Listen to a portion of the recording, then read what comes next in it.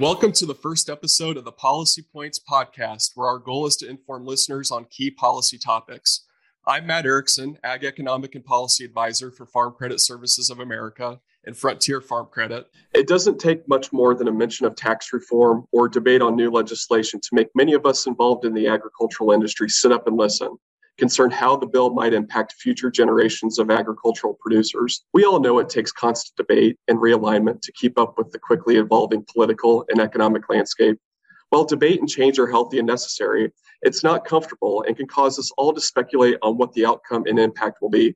The key to all of this is to closely be connected with your advisors to understand how your business is structured. If you're not sure where to start, reach out to your trusted financial partner here at Farm Credit. Our associations have valuable relationships with experts in this industry that can help you get started. I've got Chuck Connor, President and CEO of the National Council of Farmer Cooperatives, with me today to pull back the curtains on the reconciliation bill from his vantage point in Washington, D.C. Welcome, and thanks for spending some time here with us today, Chuck. Thanks, Matt. I look forward to spending some time with you as well. Chuck, I want to jump right in. The reconciliation bill has been a big topic of policy discussions in Washington. Although the original price tag for the reconciliation bill was $3.5 trillion, again, that's with a T, it's likely to be scaled back but remain in the trillions. Spending in the legislation will need to be offset by the combination of federal spending reductions, additional deficit spending, and tax increases. As we've been hearing for quite some time now, tax increases have been a central topic in negotiations that will help pay for these spending priorities. For agriculture, a couple tax issues have been front and center. First, the estate tax, and second, the stepped-up basis. Chuck, can you tell us about the political landscape surrounding these two tax issues? That's a great question, Matt. And let me just say that bill that is being worked on in Congress, you talked about trillions of dollars. It's a big bill. I will tell you that early on in this process, the politics were that a lot of agricultural organizations and I think even farmers in the countryside, they weren't paying a whole lot of attention to this bill. But then when they did start talking about the pay-fors and they realized estate taxes and stepped-up basis could indeed be one of the pay-fors, that really was a wake-up call for American agriculture. And I think really sort of got people out of their tractor cabs a little bit, got to work on this. And I think very, very quickly members of Congress became aware that this was not going to be an easy tax increase out there in farm country. Maintaining this policy is critical for many small businesses, including family farms. And Chuck, as we both know, many farmers and ranchers hold assets for decades that get passed on from generation to generation. I want to dive into farmland as an example, in particular, Iowa farmland over the past 30 years or so. In 1990, the average price of Iowa farmland was around $1,200 an acre. It's pretty incredible. Now, fast forward to 2021, and the average price of Iowa farmland has since appreciated 550% to around $7,800 an acre. Without stepped-up basis, capital gains would apply on the increase in value instead of the value at the original time of purchase. Chuck, we both know that farming is an asset-heavy, capital-intensive type of business. The gains from farmland are often unrealized capital gains unless the land that's been in the family for generations is sold. Without stepped-up basis, the next generation of farmers would face an additional tax cash flow burden, which producers could easily be forced to sell the land just to pay the tax.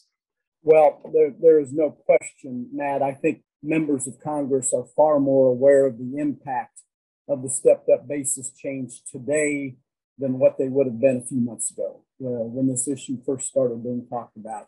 As I previously indicated, this was a bit of a wake-up call for American agriculture on a bill that they otherwise weren't paying a whole lot of attention to. And once this became clear that this was the pay-for, they started paying a lot of attention. And members of Congress, I think, heard about this. My advice to producers is make your member of Congress aware of the impact that this is going to have. If we're successful in that, I don't think it'll happen. You know, as we think about ending 2021, we immediately enter a critical election year in 2022. Chuck, I want you to look into the crystal ball here for a minute and tell us what important issues you see being debated in Washington next year.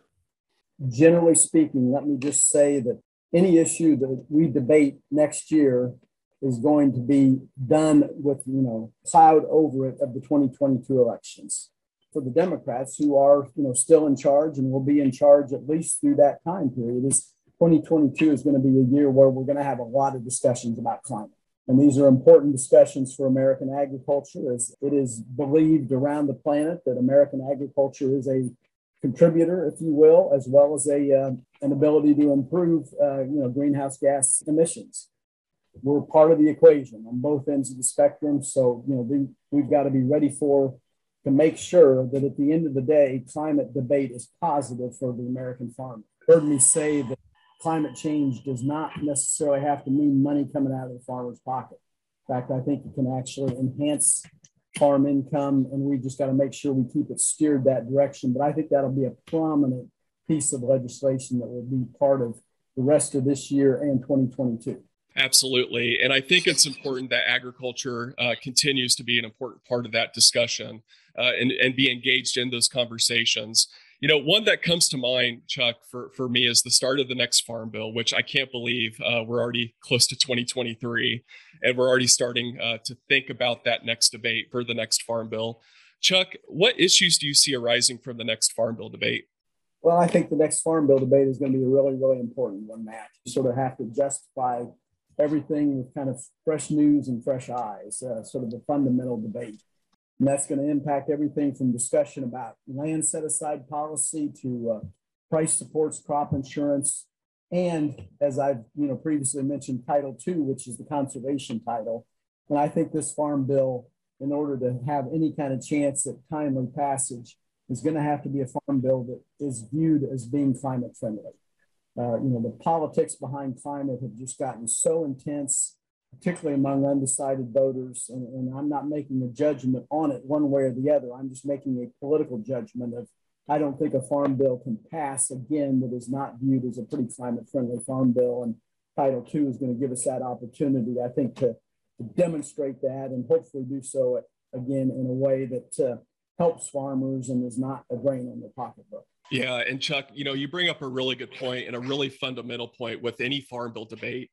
And that's, this is a good opportunity for producers to let their voices be heard, tell Congress, what's working, what's not, what needs to be improved upon. And that's why we do reauthorizations of farm bills every 5 years.